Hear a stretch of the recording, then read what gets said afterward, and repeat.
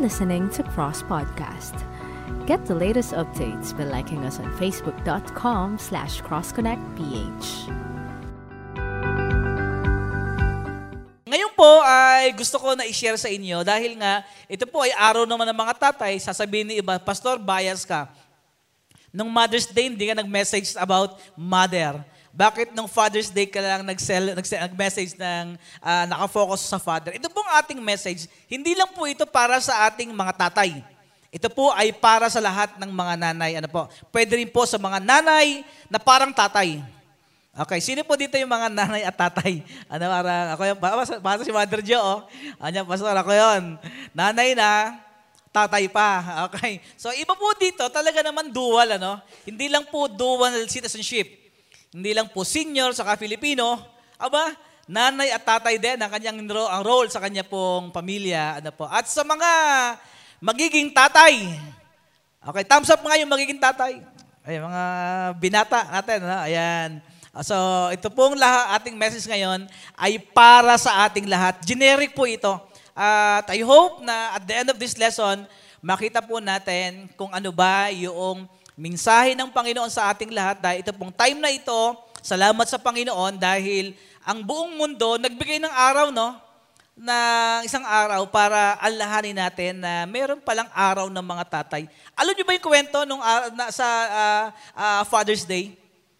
So maaring, sabi po nila, ito raw ay nag-start noong 1909 or 1929, parang ganon, na isang babae na parang napansin niya, bakit merong Mother's Day pero wala namang Father's Day?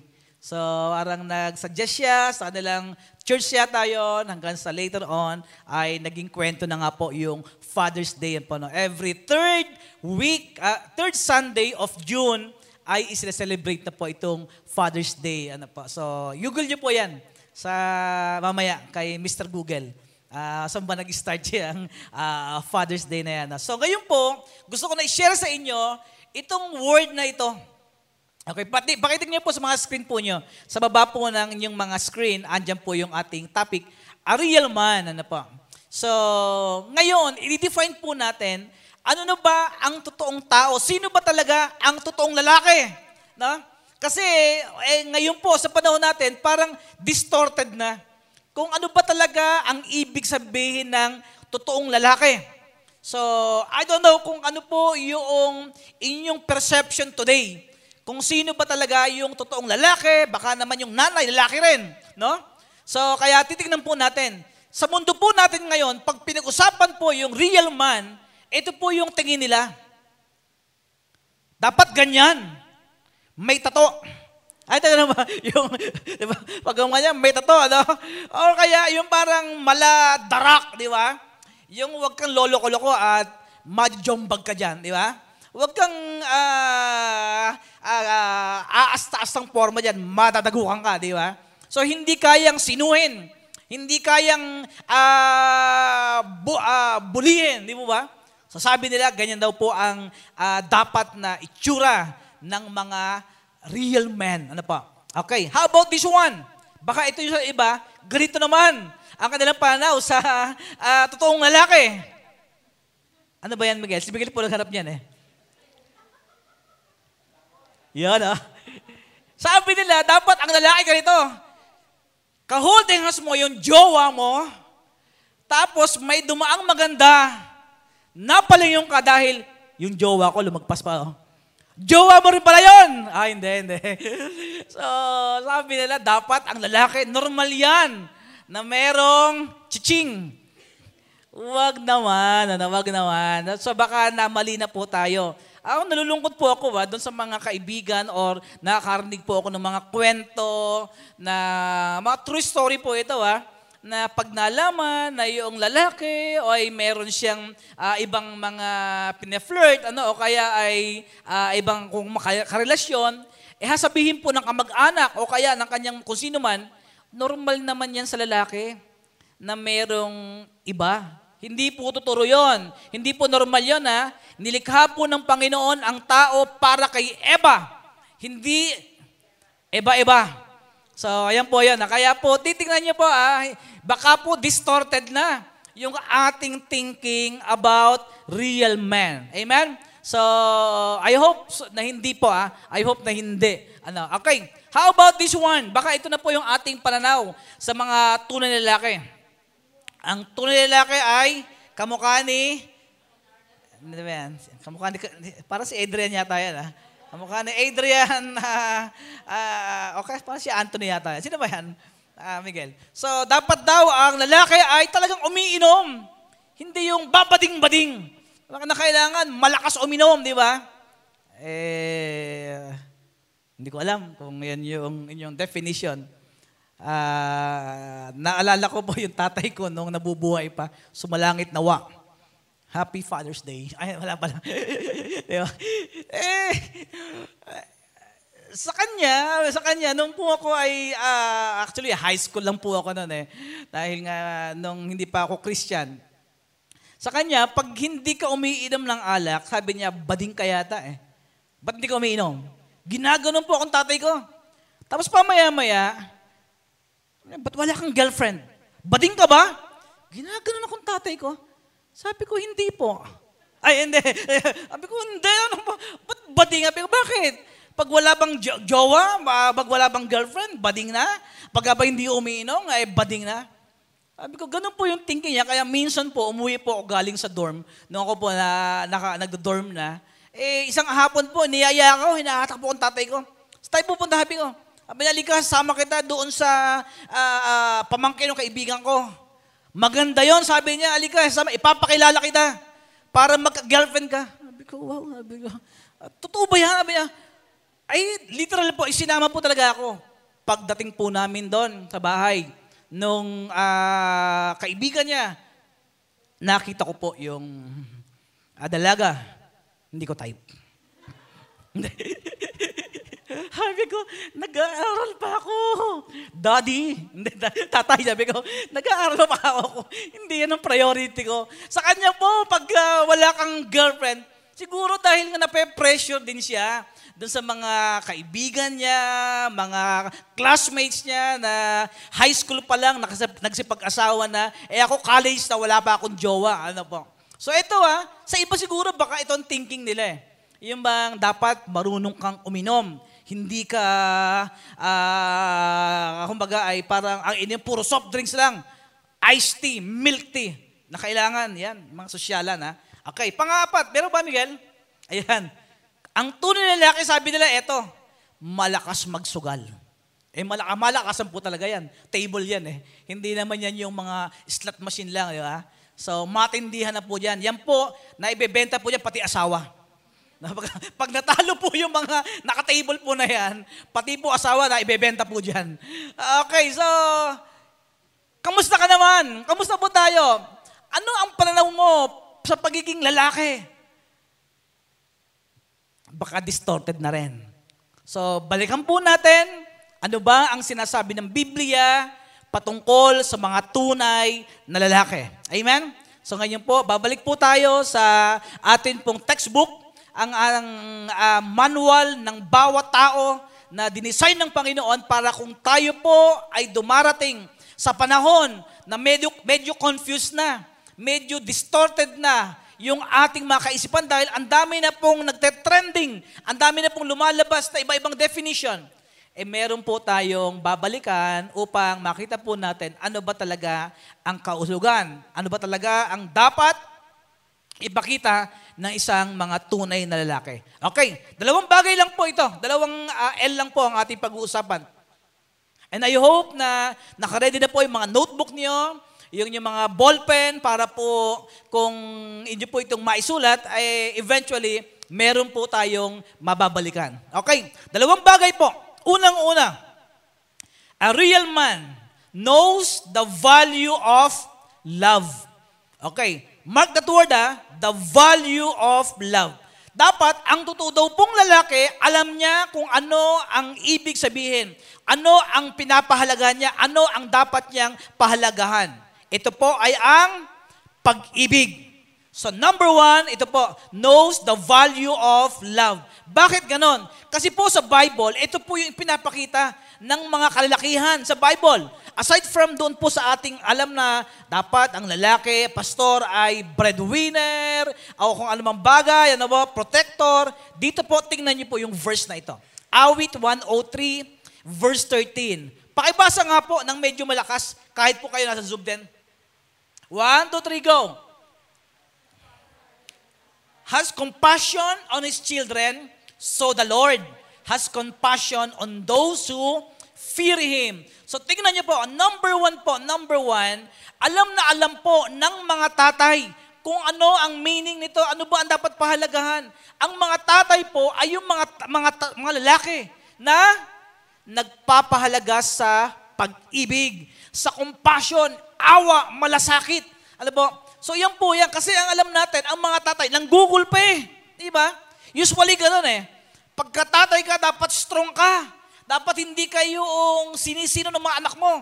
Well, pwede rin po yun. Tama naman yun dahil sino ba naman tatay ang ayaw na, ang gugustuhin na siya po ay parang kayang-kayanan ng mga anak. Pero sa Biblia po, unang-una pong i-design ng Panginoon sa mga lalaki ay yung word na compassionate.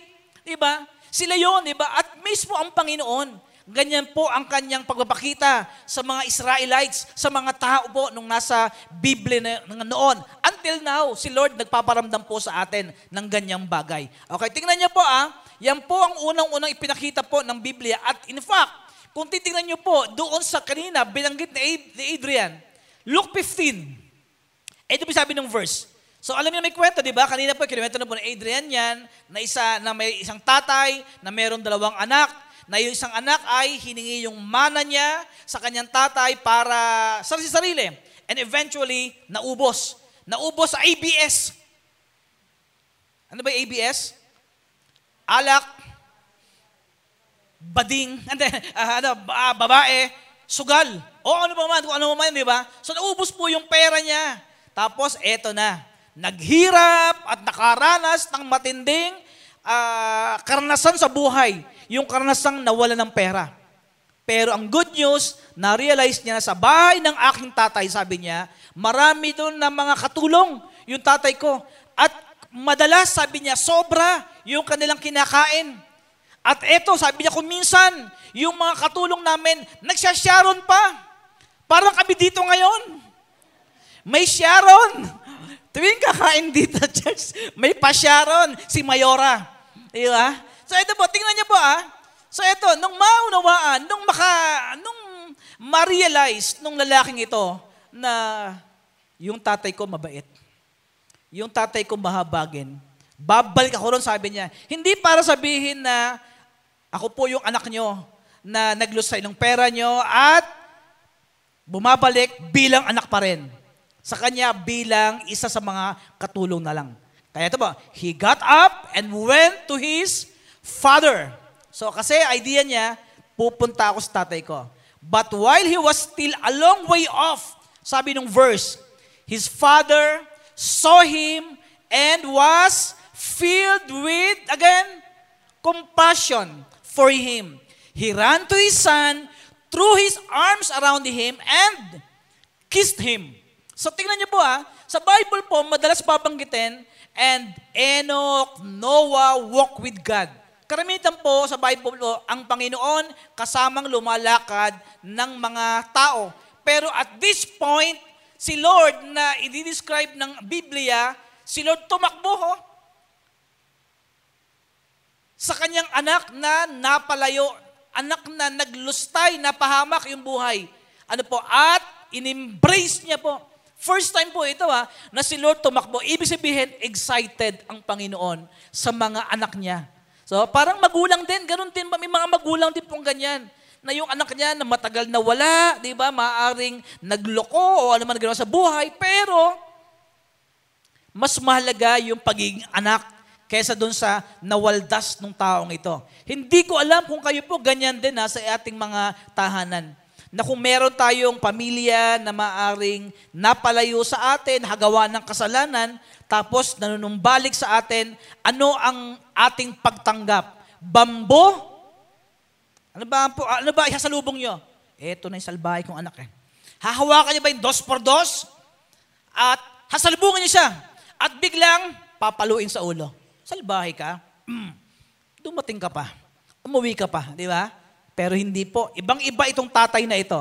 Ano rin po ginawa ng tatay? Tinakbo niya yung kanyang anak kasi baka po magbago pa isip. Kasi kung minsan ganun po kalaban ng mga taong ang baba ng self-esteem eh. Yung bang baka tubuan po ng pride. Wag na lang, kaya. Hindi nila ako papasok sa bahay namin. So ganun. Kaya siguro naisip ng tatay, baka magbago pa yung isip nung anak niya, hinabol na po, sinalubong na po niya at hinagkan po niya, inakap po niya. No? At hinalikan. Alam niyo ba saan galing itong batang ito? Itong lalaking ito? Sa piggery. Ito po ay galing po sa lugar na kung saan ay iba na amoy niya. Malamang amoy himagsikan yan. Pero pag anak mo, kahit amoy himagsikan, kahit amoy kili-kili, di ba? I-embracein mo yan. Amen mo ba ron? Sino po yung ganun mga tatay? Yung anak niya, amoy himagsikan, galing sa basketball, di ba? Nag-basketball, basang-basa ng pawis, okay, galing sa labasan, tapos yung tatay niya, ang bango ng anak ko. Meron po bang ganun? Ako, parang wala yata. Maligo ka, masapok ka, maligo ka. Alam niyo po, nakakatawa, may mga pagkakataon, tayo mga magulang, nagpapakita po tayo ng awa di po ba? Sino po dito yung ganito sa tatay na ito? Taas nga po yung mga kamay. Thumbs up po. Ako yung pastor Yung anak ko kahit na medyo pawis na pawis yan, kinikis ko pa rin yan. Amen? Tama po ba? Sa amin po ang kinikis lang pusa Pusa. Di ba? Hindi, ito mga ito. Nakakisa po yan, di ba? So, number 2, ito po, itong pong verse na ito, nagpapakita na ang pag-ibig ay hindi lamang ipinaparamdam kundi ito po ay ipinapakita kahit nagkamali isang tao. Ang pag-ibig po na isang totoong lalaki, nagpapalagpas ng mga pagkakamali. Amen? Sino po dito yung kinalimutan na yung mga pagkakamaling nagawa sa kanya ng kanyang mahal sa buhay? Or nung kanyang kaibigan, or ng sino man? Sige, kakalimutan ko na yan yung aking problema mo. Pero nakalista yun. Sino po dito? Yung pinatawad pero nakalista pa rin yung pangalan. Doon sa pautangan. Diba? So hindi ko alam mga kapatid, kung kayo po ganitong mag-express ng pag-ibig sa ating mga mahal sa buhay. So isang tatay na nagpakita po ng kaya niyang palagpasin, kaya niyang ipagpalit yung mga material na bagay alang-alang sa buhay ng kanyang anak. Amen? And that's number 2, number 2 verse. And number 3 verse, ito pa. Chapter 12 ng Hebrews, verse 5 and 6, sabi niya, and you have completely forgotten this word of encouragement that addresses you as a father addresses his son. It says, ano po sabi niya? Na nakakalimutan natin, my son, do not make light of the Lord's discipline and do not lose heart when He rebukes you. Okay? And verse 6, sabi po niya, because the Lord disciplines the one He loves. And He chastens everyone He accepts as His son. Tingnan niyo po, dito naman, nagpapakita, ang pag-ibig pala ay hindi lang yung ipinapadama niya sa kanya pong kaibigan, mahal sa buhay, anak, hindi lang siya yung kinakalimutan yung mga maling nagawa, kundi ang katangian po ng pag-ibig dito ay nagre-rebuke din. O kaya ay nagdidisiplina rin. Part pala ng pag-ibig yon. Actually, ang tawag ko po dyan is the flip side of love. Yung mga parang awkward naman, didisiplinahin mo pero mahal mo. Pero yun po ang ipinapakita ng verse, di ba? Ang pag-ibig ay kasama dito yung sometimes you have to rebuke your son. You have to discipline your son. Amen? You have to rebuke your wife. You have to rebuke your kung sino man. Para sabihin sa kanya na, mahal ka sa kita. Ayaw ko mapahama ka. Ayaw ko mapariwara ang buhay mo. Di po ba? Ito po, medyo masakit po itong side ng love na ito. Pero part po ng love Amen? Sino po madalas gumawa niyan? Ako yan, pastor. Yan ang aking expression of love.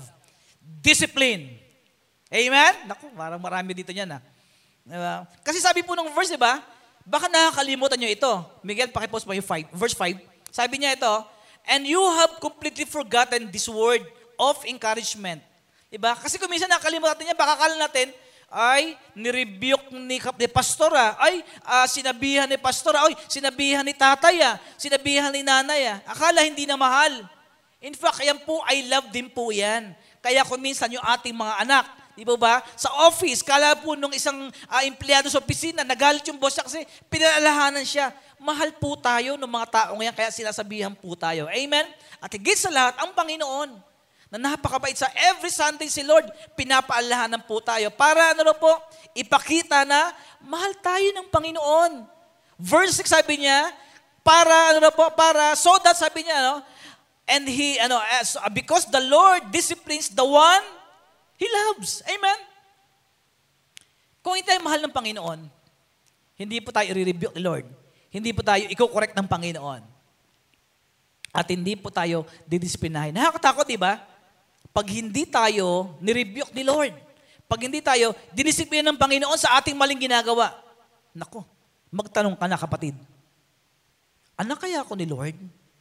Bakit kaya hindi niya ako sinisita sa aking mga maling gawa? Di po ba?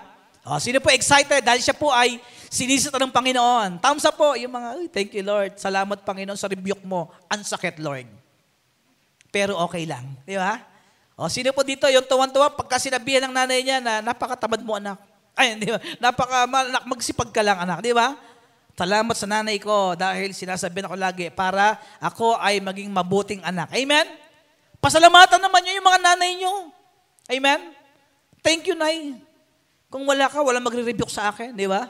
Kung wala ka, walang magsasabi sa akin. Amen? Thank you. Mag-thank you po kayo sa boss natin. Thank you, boss, kasi kung wala ka, walang magtutuwid sa akin. Di ba ba?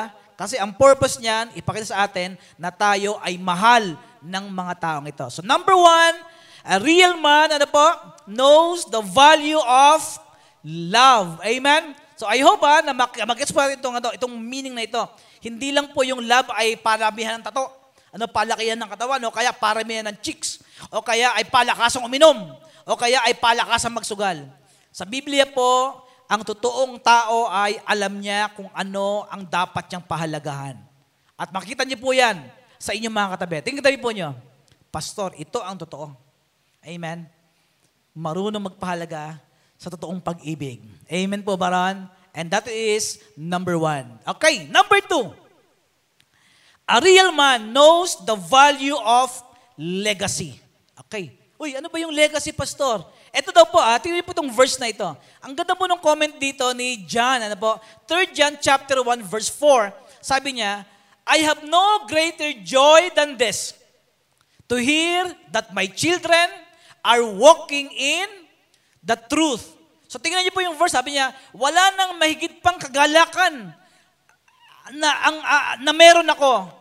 Kung hindi yung makita ko yung aking mga anak, ayun na po, lumalakad sa katotohanan. Katotohanan na saan? Katotohanan ng salita ng Diyos. Kung ano ang sinasabi ng salita ng Panginoon, doon sila namumuhay, doon sila nabubuhay. At totoo naman po, di ba? Yan po ang ating legacy, mga kapatid. Ang legacy po natin ay yung makita mo na ang mga anak natin, yung mga taong hinahandle natin, ay lumalakad sa tama.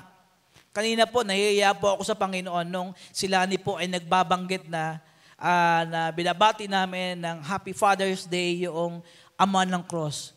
Tito lang ako, Lani. Ayun yung mga ama, yung dalawa na yun. Mas matanda sa akin, dalawa na yun. Diba? Diba? Hindi, totoo po, sabi ko, Panginoon, kayo Lord, sabi ko, gawin mo kung karapat-dapat talaga, Panginoon. Kasi gusto ko po makita talaga lahat tayo, lumalakad dahil hindi lang po kayo, pati po ako, mga kapatid. Nahihiya ako sa Panginoon pag may mga times na ako po ay nakakagawa ng mali. Sabihin ko lang na, Lord, baka mapahiya sa akin, Panginoon, yung mga boss ko. Ang boss ko po ay si Pastor Rafi, si Pastor Joy, si Bishop. Ayan pong tatlong yan, grabe po yung commitment sa Panginoon yan at yung pagmamahal sa gawain ng Diyos, lalo po sa ating mission, sa Fifth Cup Mission. By the way, salamat po pala sa lahat po ng nagbigay. para po sa ating pong gawain, no? Na yun pong mga pinagsama-sama nating offering for missions offering ay para po yun sa Myanmar, Morocco at sa Pakistan na meron po tayong mga missionary po doon. Okay, so ito pong mga taong ito, sabi ko, Panginoon, pag ako sumablay, malamang isa po sila sa malulungkot. Dahil ang taas po ng tingin sa akin ng mga bossing ko na yon, na si Jay, hindi yan magluloko. Hindi yan sisirain yung kanyang pamilya. Hindi yan sisirain yung kanyang ministry, yung mga tao na ipinagkatiwala sa kanya ng Panginoon. So kapag po naiisip po yon, nahihiya po ako mag-backslide, mga kapatid. Kasi isip ko, anong legacy ang iiwan ko kapag ako ay nagloko sa buhay na ito? Di po ba? Actually po, may nabasa po akong libro, may isa po akong libro na isa po ito sa kanya pong sagot, o kaya ay tip sa mga tao na gusto nilang wakasan ang buhay nila sa mundong ito. Kayo ba nagplano na dahil sa dami ng problema nyo, sa dami ng utang natin, o kaya humahabol sa atin, ano kaya kung wakasan ko na yung buhay ko para matapos yung problema ko? Meron ba dito sa grupo natin? Wala pa naman. Yung iinom ng Sunrocks. No? O kaya iinom na kung ano man, So sabi niya, ito mapipigil ito, yung ating mga tendencies, yung ating mga suicidal tendency, kapag naisip natin, yung anong legacy ba ang iiwan natin sa mundong ito. Totoo naman po, di ba? Kapag tayo po nawala sa mundo ito, ako sabi ko nga, pagkitil ko yung buhay ko, tumalon po ako dun sa ilog ng Santa Ana, sa tulay ng Santa Ana. Isip ko lang, kawawa naman si Jane. May iwan siyang magbayad ng mga utang ni pastor. Baka malamang po, sumunod po sa akin to. Ano ka, ikaw lang? Kasama na ako sa'yo. Malamang sumama na rin po. At pag nalaman po ni Mia, ano kayo, sinuswerte? Kayo lang ba? Ako din. Maiiwanan po sila ng pambayad ng kotse, maiiwanan po sila sa utang namin sa ganito, di ba? Malamang maiwan po si Miguel. Ito, hindi to, wala to idea na bahala kayo sa buhay nyo. Ito po, di ba? Isa po yan sa nagpumipigil sa atin. Ano ba yung iiwanan natin sa mundong ito? Di po ba? Kaya po, ang ganda po ng kwento ni Juan, sabi niya, wala nang mahigit na matinding kagalakan sa puso ko kung hindi yung marinig ko, sabi niya. Nung malaman ko na yung mga anak ko ay, sabi niya, nagpapatuloy sa katotohanan. Ito pong anak dito, ito po yung mga spiritual children po, yung mga anak sa pananampalataya, mga members sa church na ginamit ng Panginoon, ito pong si Juan, para sila po magpatuloy. At ganoon din po sa ating buhay, di po ba? Ang sarap makita, di po ba, na isang araw, tayo po kukunin ng Panginoon at iiwan po natin yung ating mga anak sa mundong ito na ang gaganda ng buhay. Amen? Yung bang si Lorraine, yumaman. Amen? Donya Lorraine. Huwag bebang Lorraine, hindi na bebang pangalan mo. Lorraine, di ba? Sosyal. Di ba? Ganon, di ba? Hindi, importante po na makita natin. Pero pag nakita ni Lani, yung anak ko napariwara, kung saan sumama, baka bumangon ng libingan yung nanay mo, Lorraine, at hatakin ka, sabunutan ka. Di ba? So ganun po, di ba? Tingnan niyo po, napakalaki kagalakan po sa atin, mga kapatid, na tayo po makita natin yung ating mga mahal sa buhay, yung mga kamag-anak natin, yung inaalagaan natin sa church, mga members ng church natin, ng cell group natin, nagpapatuloy sa Panginoon. Amen po ba ron? Happy ba kayo, mga kapatid, kapag nakita nyo, walang lumalayo kay Lord? Lahat nasa Panginoon, lahat nagpupunta sa Panginoon. Remember yung naikwento ko po sa inyo, yung ibinalik ng Panginoon dun sa prodigal son, yung kanyang dignity, yung kanyang identity, at yung kanyang ability. Yung ibinalik ng kanyang tatay, di po ba? Yung robe, yung kanyang dignity, no? Kasi po, pag walang damit, parang undignified naman taong yan, di ba? Kaya po, yung ating presidente galit Gusto niya yung mga tao, walang tatambay na nakahubad.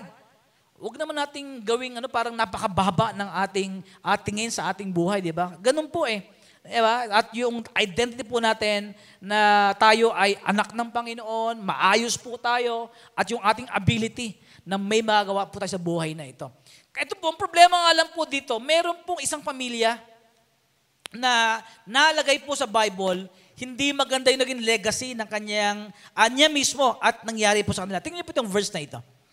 Ito po sabi po ng Panginoon kay Eli, kay Propeta Eli. Si Eli po ay isa po siya sa temple worker ng Panginoon during the time of Samuel. Bago po sa Samuel, si Eli po muna.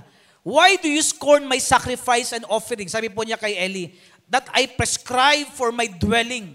Why do you honor your sons more than me by fattening yourselves on the choice parts of every offering made by my people Israel? Kasi po yung kwento po niya, kung babasahin niyo po yung chapter 2 na yan, meron pong anak na dalawa si Eli. Ang ginagawa po ng dalawang anak niya, pag yung mga tao po nag-o-offer sa Panginoon, di ba noon po ang ino-offer po nila sa Panginoon, yung mga baka nila, di ba, at para sunugin. Ang ginagawa po ng anak ni Eli, kinukuha po nila yung mga portion doon na mataba. At hindi po ito sinasaway ni Eli, mali po yun. Kaya sabi ni Lord sa kanya, parang mas ino-honor mo pa yung mga anak mo kaysa sa akin. So medyo masakit po yun, yung binanggit sa kanya ng Panginoon. At verse chapter 3, ito na po yung pinakamatindi na rebuke ni Lord sa kanya.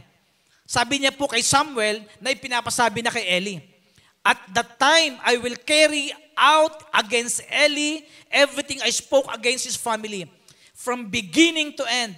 For I told him that I would judge his family forever because of the sin he knew about. His sons blasphemed God and he failed to restrain them. Parang kinukonsinti po kasi ni Eli. Sabi niya, hindi man lang niya sinaway yung kanyang mga anak. Kaya sabi niya, parurusahan ko yung pamilyang yan. At wala na silang, wala na pong maglilingkod sa kanila sa akin templo.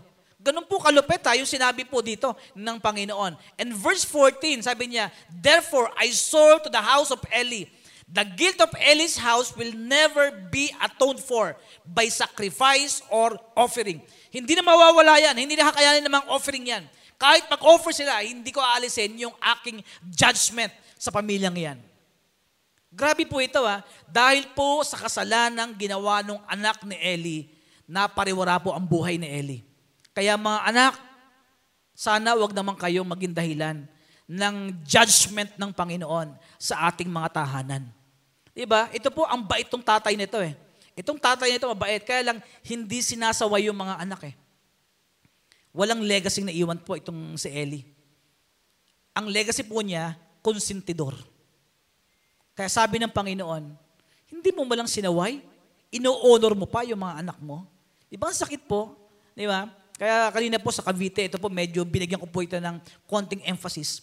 Kasi po marami rin pong kabataan. Sabi ko, mga anak, mga kabataan, huwag naman kayo maging dahilan para ang ating pamilya parusahan ng Panginoon. Dahil kayo hindi mapigil ng ating mga magulang. Hindi masabihan. Hindi na makorek. Hindi na masaway. Wala nang pakundangan. Ito po, pastor po itong tatay na to. Hindi mapigil yung mga anak. Masakit, At marami pong kaibigan na nakita ko. Nalulungkot ako sa kanilang mga style. Sabi ko, sana Lord, wag akong ganyan. Buti lang ang Panginoon, binigyan po ako ng pamilya na mabait naman. Praise the Lord. Kamusta ba yung pamilya mo? Mabait din ba? Diba? Sa cross, mabait po Salamat sa Panginoon. Wala tayo dito na kwento na nagsisira ng buhay. Ayun, pastor, kung saan-saan nagpupunta, kung saan-saan kumakabit, kung saan-saan naglulublob na kasalanan, kung saan-saan nakikipag-inuman. Tapos sabihin, ako, Christian ako umatid ako sa cross doon sa Malabon. Ako, Christian ako, umatid ako doon sa Habay. Ako, Christian ako, umatid ako sa UN. Tapos after namin mag-UN, mag-Starbucks kami. Wow. Sumasama ka pa sa amin. Di ba? Nadamay pa kami. Di ba? So, di ba, ang sakit, Ang sakit. Ang sakit po nito sa isang magulang, So, yung legacy nawala Sayang.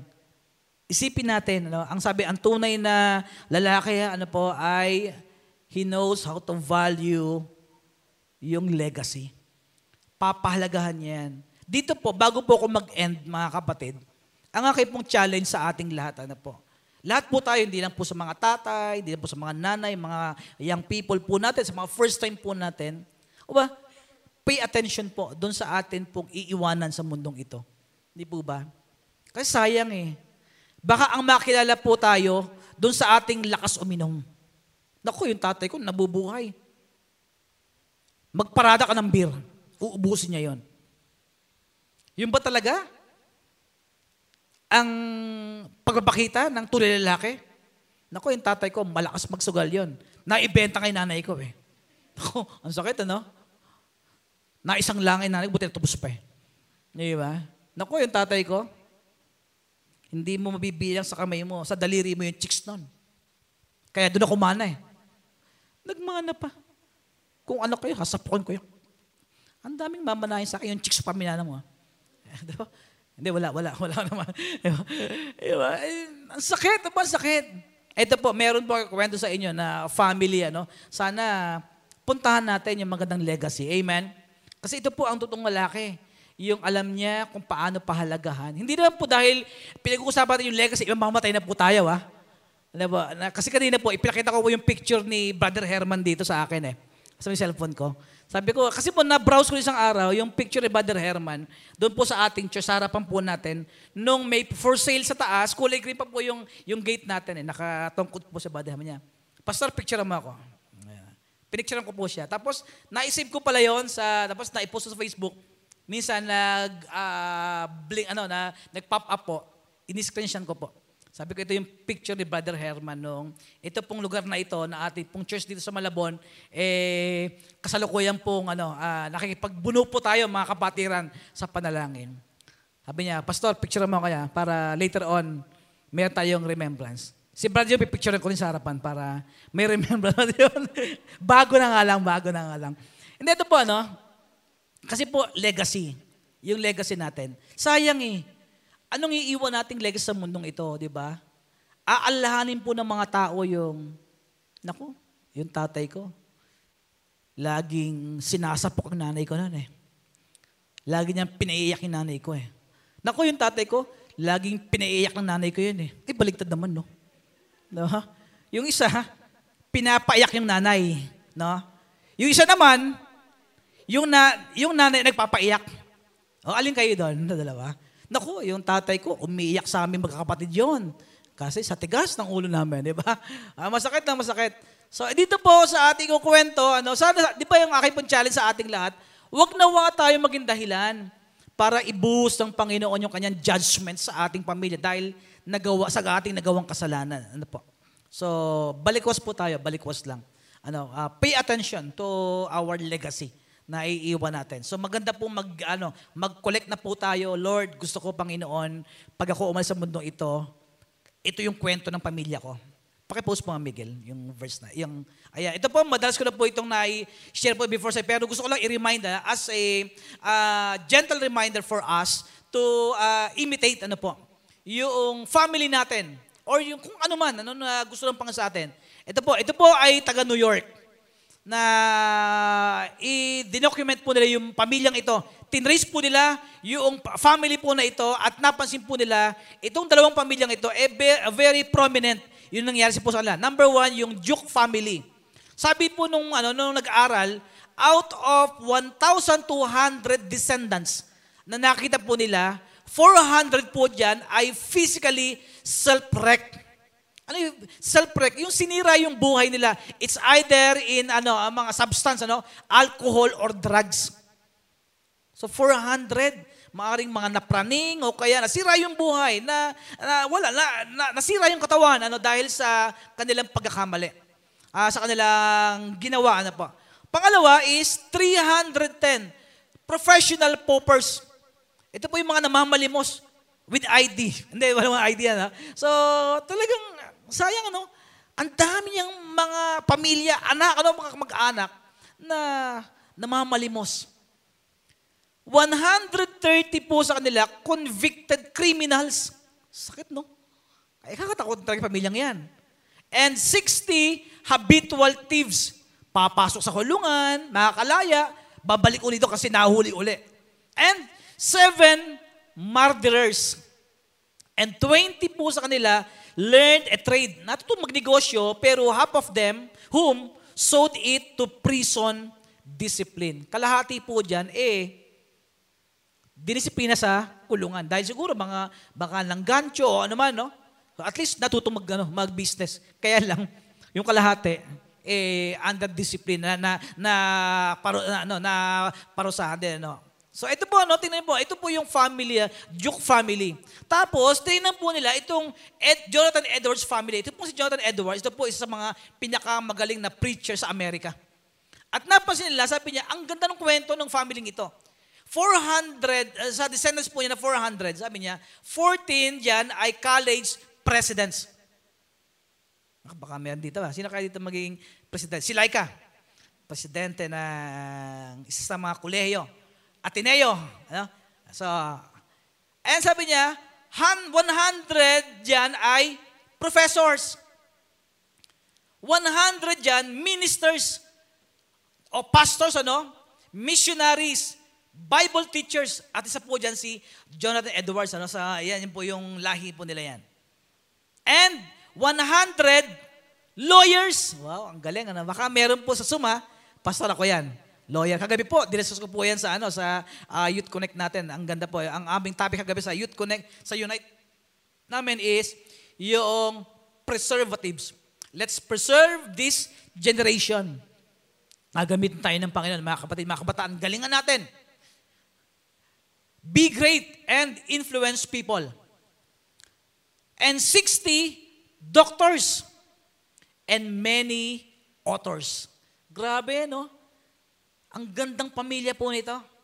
Talagang binless ng Panginoon at talagang inayos siguro yung kanilang legacy. Ito namang isa, nakakalungkot. Sana po, sa hapong ito, kausapin tayo ng Panginoon na dito kami sa pamilyang ito.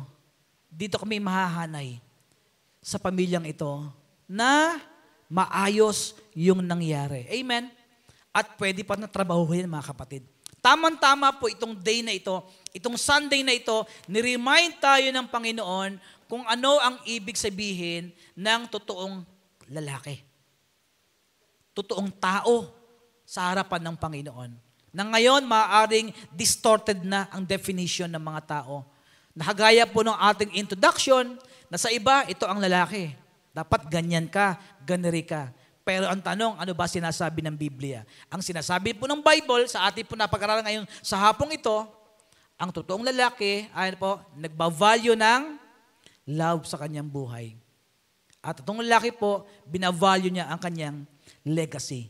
Hindi niya sisirain ang buhay niya kasi alam niya, ang Panginoon ay meron akong magagawa para kay Lord. Mag-iiwan ako ng isang marka sa mundong ito for the glory of God. Amen? For the glory of my Creator. Minsan lang po tayo mabuhay sa mundong ito. Piliin na po natin yung tama at maayos na direksyon at ipakita po natin na ang susunod po sa ating henerasyon ay tutularan po yung maganda at atin pong pinasimulang gawain na ginawa ni Lord sa ating mga buhay. Amen po ba ron, mga kapatid? Okay, sige po, ating palakpakan ng Panginoon. Salamat kay Lord. Salamat sa Panginoon. Okay, sige po. Manalangin na po tayo. Ipag-pray po natin yung mga tatay natin sa tahanan po natin ngayon. Kung kayo po nasa bahay nyo, mga tatay po, nakatabi po nyo yung mga tatay, hawakan nyo po yung tatay, sabi niya, Tay, umayos ka. Ay, hindi. Tay, huwag kang mag-alala. Bibigyan kita ng jacket at 10,000. So, bantaan nyo nga po yung mga tatay nyo, mga kapatid. Pagbantaan nyo, bigyan ng jacket yan. At bigyan ng 10,000 yan. Amen? So, sige po, manalangin po tayo. Ipag-pray po natin yung bawat sa po sa atin. At sana po ay patuloy tayong pagpalain ng Panginoon. Let's pray po, manalangin tayo. Tayo po tayo. Kung andyan po kayo sa mga tahan, tayo po, samama po kayo sa ating panalangin. At kung katabi niyo po yung inyong mga tatay, let's mag-alat po tayo ng prayer for them na i-bless ng Panginoon at i-develop talaga ni Lord. At yung mga magiging tatay naman, at meron po tayo dyan sa group natin dito na magiging tatay na rin, pagpalain kayo ng Panginoon. Sige po, let's pray po. Manalangin tayo. Lord, salamat po sa hapong ito. Panginoon, thank you, Lord, dahil yung mundo namin nagbigay ng isang araw. Every third Sunday of June, Panginoon, sineselebrate po namin yung araw ng mga tatay. And we're so thankful, Lord, dahil dahil sa kanila, Panginoon, nagkaroon po ng maayos sa pamilya, nagkaroon po ng magandang example, Lord, na po pwede pong tularan ng aming mga anak at kami, Panginoon, ng mga magulang naman, naging blessing po sa amin yung aming mga tatay, Panginoon. And Lord, we pray for them ngayon. Nais namin, Lord, na sila po pagpalain mo, ingatan, palakasin, Lord, at gaya po ng aming napag-aralan, Panginoon. Lord, lagi mo i-remind sila, Panginoon, yung value ng love, Lord, sa kanilang puso, sa kanilang isipan, Lord. Ito po laging makita po namin, Panginoon. At hindi lang po sa kanila, Lord, pati sa aming lahat na kasama ngayon sa gawain ito, Lord. Itanim niyo po sa puso namin yung value ng pag-ibig, Panginoon. Ito po ipaparamdam namin sa aming mga mahal sa buhay. Ipapakita po namin sa pamagitan po ng aming pagkalimot, Lord, sa mga bagay na, yung mga nakaraan, Lord, na mali, Panginoon. Ay, hindi naman babalikan po yun, Lord. At Lord, ito rin po, ipakita po namin sa pagitan po ng maaring encouragement, rebuke, or sometimes, Lord, discipline para sa kanila. Yung tamang discipline, Panginoon, para sa kanila. And also, we pray for your blessing, Panginoon. We pray for your strength, Lord, na lahat ng tatay dito na ngayon na kasama namin, Lord, magpe-pay attention sa legacy na kanilang iiwan sa mundong ito, Panginoon. Lord, our legacy is not just hindi po lamang, Panginoon, yung mga kayamanan na naipon po namin, Panginoon. Higit sa lahat, Lord, yung aming kaugnayan sa iyo. And Lord, ito po ipapasa po namin sa aming mga mahal sa buhay, na sila man, Panginoon, magkakaroon ng tamang relasyon sa aming Panginoong Jesus. Sila man, Lord, magkakaroon ng commitment sa Panginoong Diyos. May encounter po nila face to face, Lord, ang aming Panginoong Jesus na nag-alay ng buhay at hindi po ikinahiya na siya ay mamatay sa krus ng Kalbaryo para lang kami, Lord, magkaroon ng katiyakan ng kaligtasan. Panginoon, pinagpe-pray po namin lahat ng mga tatay ngayon dito. Gamitin mo kami, Lord, sa aming pamilya na magiging instrumento po kami na kami, Lord, ay magiging pagpapala sa kanila, Panginoon, hindi lang po sa financial, hindi lang po sa protection, higit sa lahat, Panginoon, sa spiritual, Lord. Kami po yung magiging leader po nila para po mailapit namin sila sa iyo. And eventually, Panginoon, sila rin, Lord, mag-lead ng mga tao patungo sa iyo, Panginoon. At sa aming lahat ito, Lord, nakasama namin sa Zoom, Panginoon, pinagpe-pray po namin, Lord, may you inculcate in our hearts and minds, Panginoon, na yung amin pong legacy, Lord, bibigyan po namin ng time ito, Lord, na Panginoon, iiwanan po namin yung magandang bagay sa mundong ito, Lord. At nawa, Panginoon, ito po maka-impluwensya ng mga tao, ng mga wala pa sa iyo, Panginoon. Makilala po nila kayo. Hindi po ng religion, Lord, kundi ng relasyon sa nag-iisang Diyos. Wala iba kundi ang aming Panginoong Jesus na nag-alay ng kanyang buhay sa krus ng Kalbaryo. Panginoon, maraming salamat po. Pagparain mo, Lord, yung mga nag-birthday, Panginoon, this week, i-bless you po sila at yung mga nag-celebrate na kanila pong wedding anniversary. May you bless them, Lord. May you prosper them, Panginoon. Enlarge their borders, enlarge their territories, Panginoon. Maraming salamat po. Ito po ang aming dalangin. In Jesus' name. Amen. Amen.